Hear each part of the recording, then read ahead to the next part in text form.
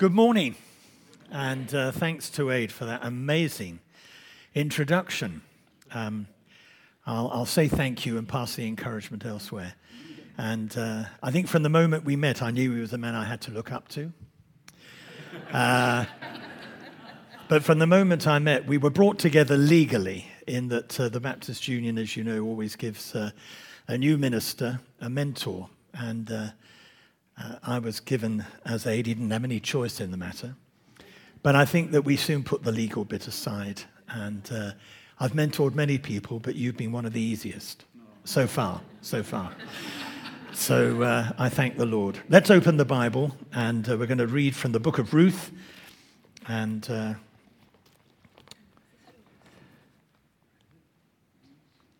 chapter 1 of the book of Ruth. In the days when the judges ruled, there was a famine in the land, so a man from Bethlehem in Judea, together with his wife and 2 sons, went to live for a while in the country of Moab. The man's name was Elimelech, his wife's name was Naomi, and the names of his 2 sons were Mahlon, Chilion. They were Ephrathites from Bethlehem, Judah, and they went to Moab and lived there. Now Elimelech, Naomi's husband, died, and she was left with her 2 sons. They married Moabite women, one named Orpah, the other Ruth, and after they had lived there about 10 years, both Mahlon and Chilion also died. And Naomi was left without her 2 sons and her husband. When Naomi heard in Moab that the Lord had come to the aid of his people by providing food for them, she and her daughters-in-law prepared to return home from there. And with her 2 daughters-in-law, she left the place where she'd been living and set out on the road that would take them back to the land of Judah. Then Naomi said to her 2 daughters-in-law, "Go back each of you to your mother's home, and may the Lord show you kindness as you've shown kindness to your dead husbands and to me. May the Lord grant that each of you will find rest in the home of another husband." Then she kissed them goodbye, and they wept aloud and said to her, "We will go back with you to your people." But Naomi said, "No, return home, my daughters. Why would you come with me? Am I going to have any more sons who become your husbands? Return home, my daughters. I'm too old to have another husband. And even if I thought there was still time for me, even if I had a husband tonight and then gave birth to sons, would you wait until they grew up? Would you remain unmarried for them? No, my daughters, it's more bitter for me than for you, because the Lord's hand has turned against me." And at this they wept aloud again. And then Orpah kissed her mother-in-law goodbye, but Ruth clung to her. "Look," said Naomi, "your sister-in-law is going back to her people and her gods. Go back with her." But Ruth replied, "Don't urge me to leave you or to turn back from you. Where you go, I will go, and where you stay, I will stay. Your people will be my people, and your God, my God. Where you die, I will die, and there I will be buried. May the Lord deal with me, be it ever so severely, if even death separates you and me." When Naomi realized that Ruth was determined to go with her, she stopped urging her. So the 2 women went on until they came to Bethlehem, and when they arrived in Bethlehem, the whole town was stirred because of them. And the women explained, "Can this be Naomi?" "Don't call me Naomi," she told them. "Call me Mara, because the Almighty has made my life very bitter. I went away full, but the Lord has brought me back empty. Why call me Naomi? The Lord has afflicted me. The Almighty has brought misfortune upon me." So Naomi returned from Moab, accompanied by Ruth the Moabite, her daughter-in-law, arriving in Bethlehem as the barley harvest was beginning. And we should add, to be continued. May the Lord open our eyes to his word. Hands up if you've got visitors coming for Christmas. Oh yes, enough.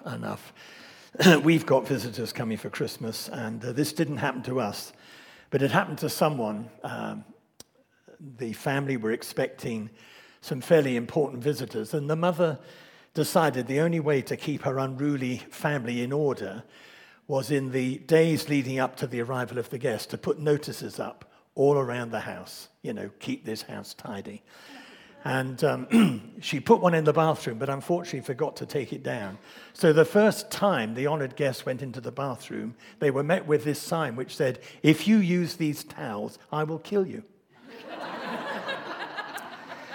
Well, we stayed with our family in Oxfordshire last weekend, and thankfully there were no notices around. We were on our way to a family funeral, and it was a lovely get-together for my aunt, who was 96, the youngest of 9 children. My mum was number 5, and so it was really the last of a dynasty. And as we sat down together as siblings and cousins, we really began to reminisce about the family tree. And like most families, our family tree is full of surprises. And it's true of your family, and it's true of the family tree of Jesus. In the family tree of Jesus in Matthew 1, there's a lying husband who tried to pass his wife off as his sister in order to save his neck. There's the head of the royal family who commits adultery and then arranges for the husband of the woman he had slept with to be bumped off. And then there's the immigrant woman from a foreign country who comes from a pagan background and marries into a family that believes in a God she's never heard of. And she's so important a relative of Jesus that she has a whole book of the Old Testament devoted to her life story. And you'll know one of the traditions of the Advent season for Christians is to read the Old Testament. And it's part of the way in which we prepare our hearts for the coming of Jesus. So we're going to look at this story of Ruth, which I know many of you know very well. You'll know how the book opens with those words, "In the days when the judges ruled, there was a famine in the land." When the judges ruled in Israel at the time this book of Ruth we're looking at is there, it's not unlike our own day. There was political chaos in the land. If you've got your Bibles open, look to the last verse of the previous book, Judges 21, verse 25. "In those days Israel had no king. Everyone did what was right in their own eyes." So there was a me first generation before 2019. Everyone doing what was right in their own eyes. There was not only political chaos, but there was moral decay. We won't look at it now, but that terrible story in Judges 19, which gives you a glimpse into the low life of the nation, it's a familiar story then and now, of binge drinking, gang rape, and the death of a young woman. And the male relative of the woman who had been raped and died was so distraught, he cut her body into 12 pieces and sent them to all parts of the nation, north, south, east, and west. And it shocked the nation so that people said, Judges 19, verse 30, "We've never seen anything like this in our lifetime."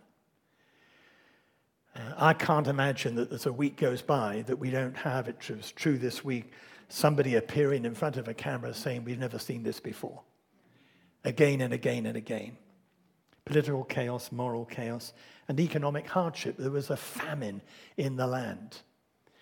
Because of the uncertain rainfall in Palestine, there were always droughts and there were always famines, but this was a big famine. And remember, this is Bethlehem, the meaning of the word house of bread. And it not only provided enough food for people in Bethlehem, but it was a major center for people coming in from all over that region to collect and buy their bread. So if there was a famine in the house of bread, it was a critical time in the life of the nation. So with just a few words, the writer has described living in Bethlehem: political chaos, moral decay, economic hardship. But like any good documentary, the writer decides to tell the story of what's happening in the nation through one family. That's good filming, really, to do it that way. And it homes in on this family. The head of the family is a man called Elimelech, his wife Naomi, the name means pleasant, and their 2 sons, Mahlon and Chilion.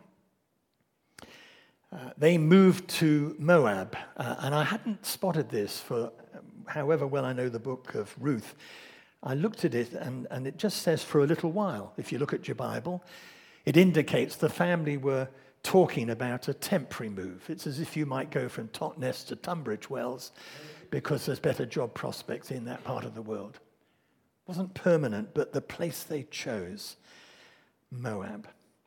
And if you dig deeper into the names, you'll realize that what the writer is telling you is this: the move of this family was a big error of judgment. There are many things that we do in life, and a house move and a location move is one of them. And this was a failure to trust God in a time of crisis. The very name Elimelech means, my God is the king. The man's family had a rich heritage of trusting God. They were believers. In those verses, it uses the word Ephrathites. Some suggest this is a title for a sort of spiritual aristocracy in Bethlehem. These just weren't any other people in Bethlehem. They were of a great tradition. So Elimelech should have known from his spiritual background, as we should, that when times are tough, you don't walk away, you stay where you are. And you trust God to perform miracles in difficult places. Amen. But they trusted not in God, but they relied. Proverbs 3 says, don't rely on their own understanding, and they did. They relied on their own understanding, and of all the places they chose the country of Moab. It was renowned. It was a center for dark pagan religion. The Moabites sacrificed children to appease the gods they worshipped, and they'd been the fierce enemies of Israel for 18 years. There must have been a period of peace, otherwise Elimelech and the family wouldn't have gone. But it was the last place on earth you would expect a spiritually minded believer to move home. So within a period of time, tragedy strikes the family. And we can read how Elimelech dies, then his wife is left as a widow with 2 sons. They marry 2 local boys, and after 10 years, the boys die. So you now have 3 widows living under one roof, and it's a house of deep sadness. And with wonderful skill, the writer turns his attention to the relationship between the mother-in-law, Naomi, and her 2 daughters-in-law. Louis Palau, some of you may know that name, world-famous evangelist. He was 85 last month.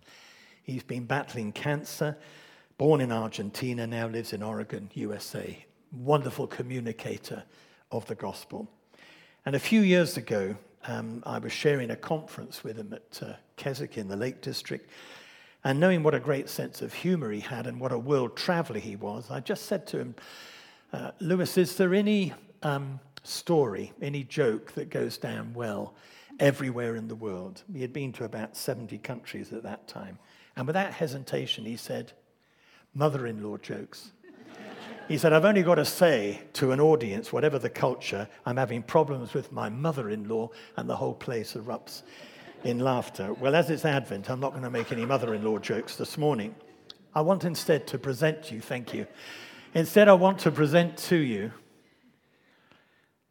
an amazing woman, mother-in-law, Naomi. The more you look at this woman, you just realize what a stunning person she was. She was a caring woman. She had kept in touch with the place that she had left, Bethlehem. So it can't have been a blessing to her to hear the news that life had returned to normal. It says that God had come to the aid of his people in Bethlehem by providing food for them. Once again, Bethlehem was the house of bread. This was going to be part of her struggle with God. And if I was part of the family, I would ask the same question that Naomi was probably asking: why on earth did we ever leave Bethlehem in the first place? And she reveals her caring nature in verse 8. She says to her 2 daughters-in-law, I don't expect you to come back with me to Bethlehem. You need to stay here in your home country among the people of your own culture, and I'll make this journey alone. Go back home and live with your mothers. But she was a spiritual woman. And from a broken heart, she was able to bless her 2 daughters-in-law, verses 8 and 9. May God be kind to you, just as he's been kind to me and my dead sons. I hope you both find husbands. It was a big thing for her to say this because they were providing comfort for her. They were providing friendship for a widow. So I think she was a caring woman and a spiritual woman. And you've already picked it up when we heard the reading read to us. She was humorous. You see a glimpse of that in verse 11. You know, when they say, we're going to stay with you, and she says, are you girls expecting me to produce 2 more sons? Even if I married tonight and conceived and gave birth, you'd have to wait for years until these 2 boys were grown up. And she might have added, what happens if you wait and you don't like either of my boys? But then we see this 4th aspect of her personality in verse 13. She was transparently honest about everything that had happened. And she says, and it's there in the record, as I reflect on all that's happened to me over the past few years, I've come to this conclusion. The Lord's hand has gone against me. God doesn't like me. These are very bitter days that I'm passing through. It's a very sober experience to witness the raw anger of a believer who feels that God has let them down. Because when people are passing through a difficult experience of life and they're believers, they often turn on people. I recall a church meeting where a normally quiet, peaceful, calm woman let rip with a volley of abuse against me, personally as the pastor, as well as the church. When I was ministering in Torquay in the 80s, one of my elders in the team there was a man called John Hutchison. Some of you may know John if you've been around a while. And he used to pass on all sorts of wisdom to me as a young pastor. And one of them was, remember, David, sometimes people need a lightning rod, a human lightning rod, to express just how angry they feel against God. And therefore they visit their anger on you when really they're wanting to visit on somebody they can't see. Well, that happened in our church meeting. And one of the elders joined me and we went round straight after the church meeting to visit this very angry lady and discovered there was an angry husband as well. And we listened to their story. They didn't use these words, but they were going through a very bitter time. And they felt deeply disappointed in the church and the leadership. And behind it all was a deep disappointment in God. Because like Naomi, they were spiritual people.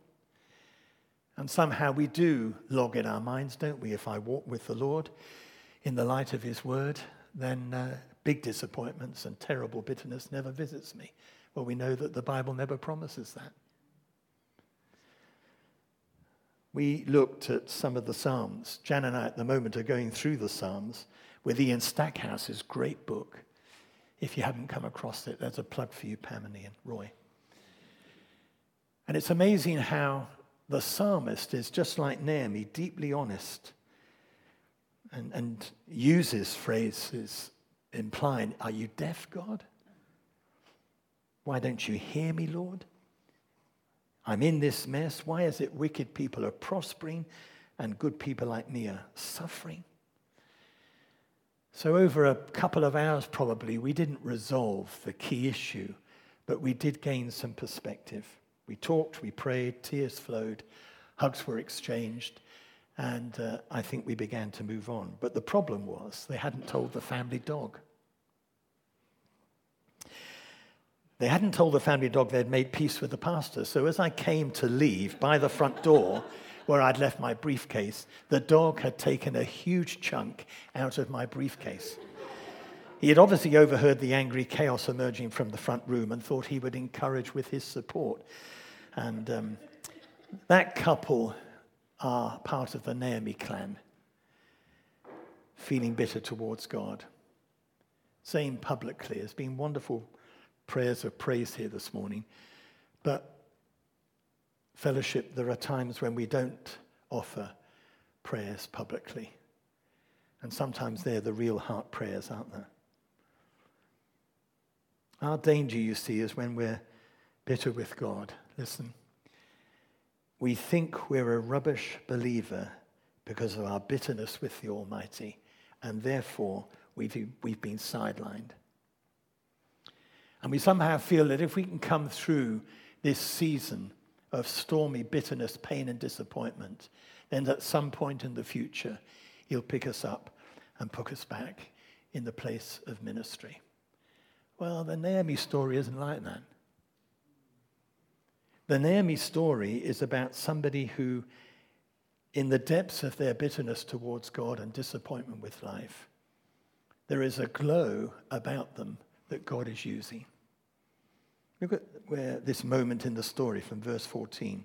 She's decided to return to Bethlehem. One daughter-in-law decides to stay. The other one clings to her. And I think from verse 16, if you've never read this before, first time maybe, this is one of the most lyrically moving speeches in the whole of the Bible.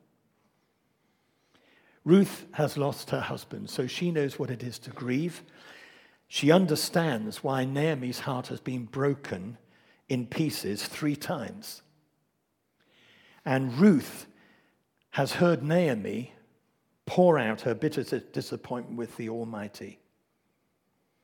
And this is Ruth's response to what she's seen in Naomi's life. Don't urge me to leave you or to turn back from you. Where you go, I will go. Where you stay, I will stay.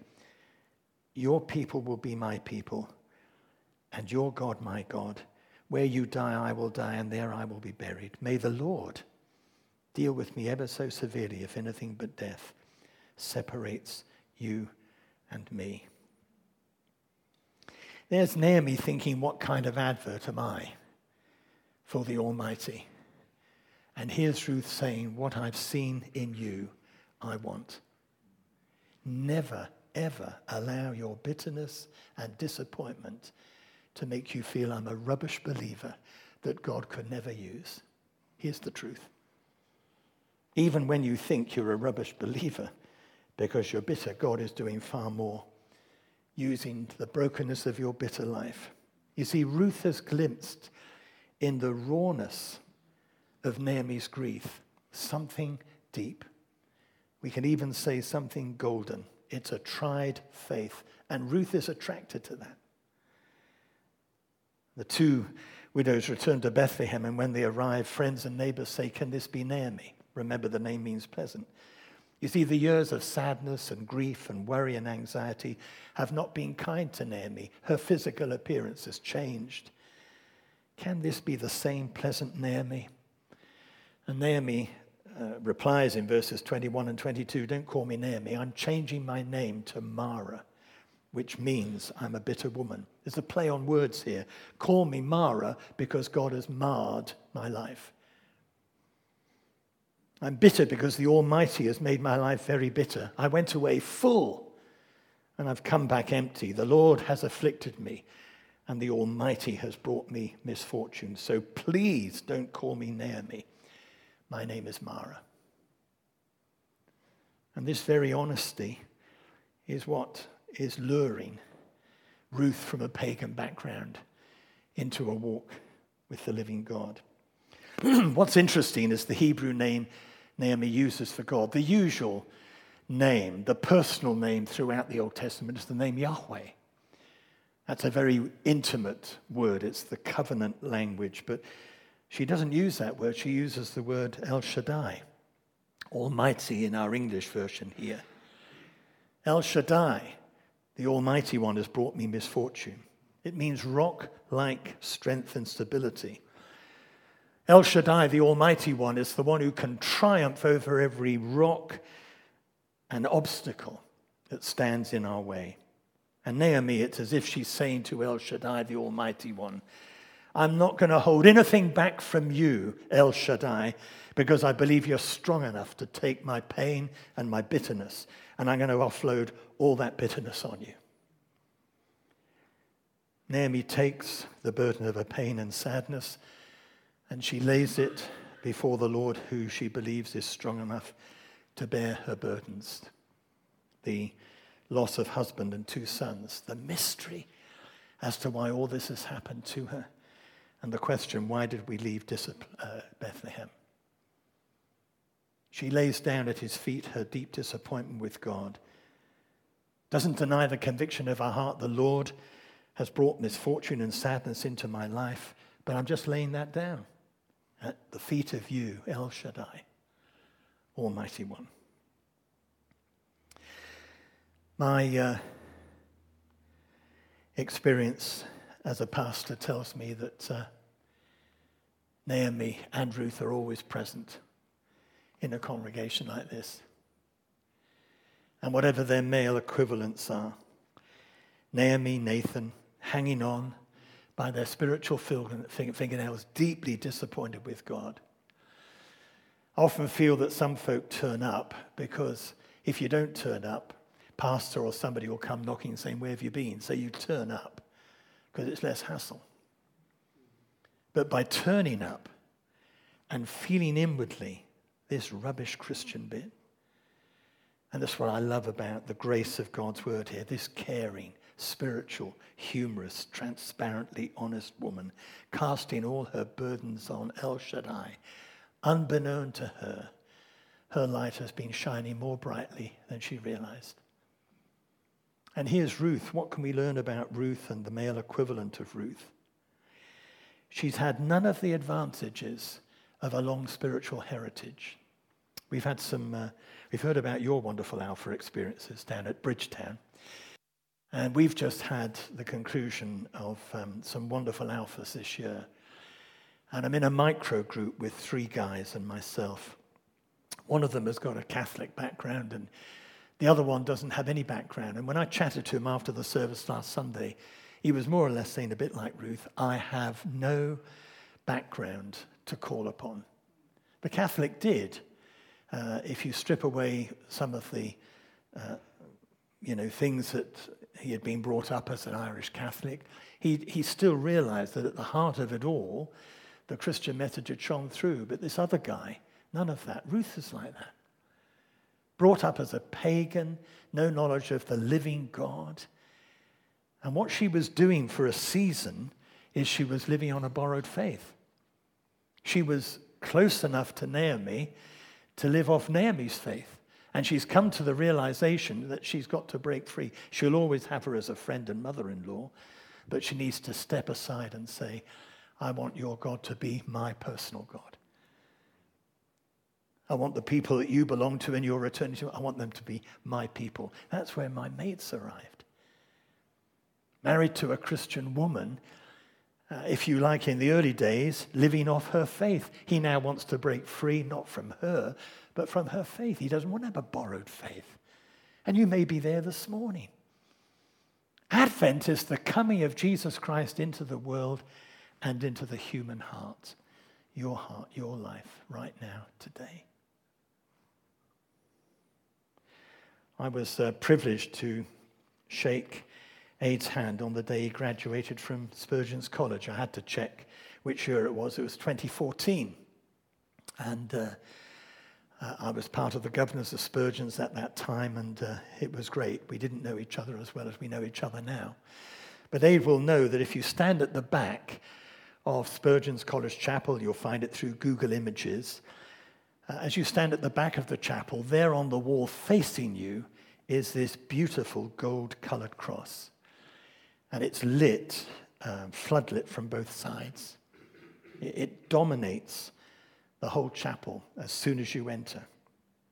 But if you walk up to the cross and stand very close in front of this gold-colored cross, you realize it's embroidered.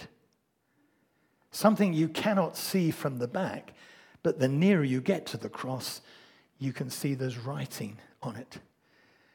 And it includes words from Isaiah 53. He was pierced for our transgressions and wounded for our sins. Our sins were laid on him, and by his wounds we are healed. It's only by drawing nearer to the cross of Jesus that you understand just how much Jesus Christ loves you. And he loves you, Naomi. And he loves you, Ruth. And he wants you in a fresh way this Advent season to experience again what it is to be ransomed and healed and restored and forgiven. I want you to go home and do some homework this afternoon. If you've never read Ruth, the book of Ruth, we read chapter 1. Go home and read chapters 2, 3, and 4. You'll do it in 15 minutes.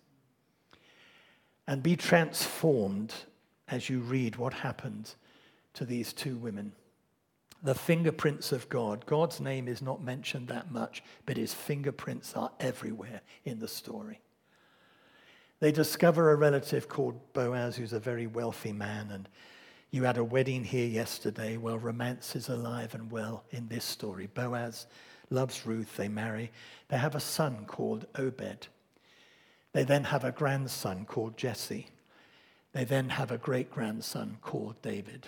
Not any David, but King David, who has a town named after him. It's called Bethlehem. How amazing is that?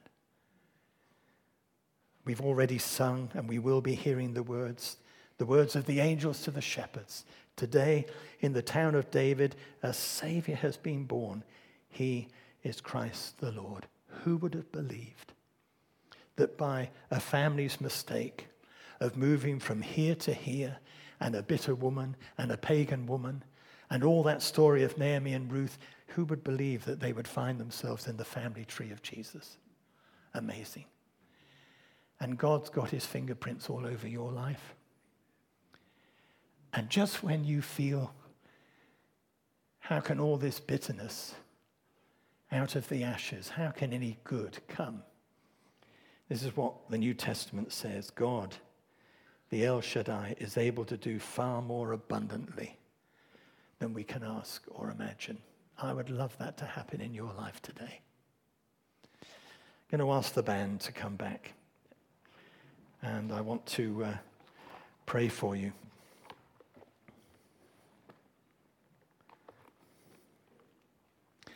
When I was talking with Fee just before the service, she told me the songs that she'd already chosen. And they're perfect. The songs you're now going to sing, they're perfect because they just tie in with what God has been saying to us through his word. Pray with me.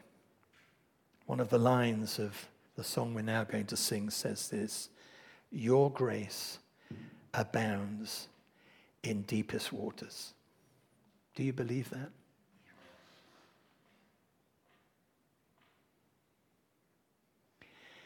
Do you believe in the depths, the bitter depths that you find yourself in right now this morning? Do you really believe in abounding grace? Your grace, Lord, can abound in the deepest waters, as you did in the life of Naomi. So we call upon you, El Shaddai, the Almighty One. Give us the faith to believe that we can lay down at your cross this morning every single burden. Deliver us from that self-improvement which believes, well, when this passes, when I feel better, then I'll begin to serve again. You know that Jesus specializes in unmessing messes. And he's drawing you to himself this morning.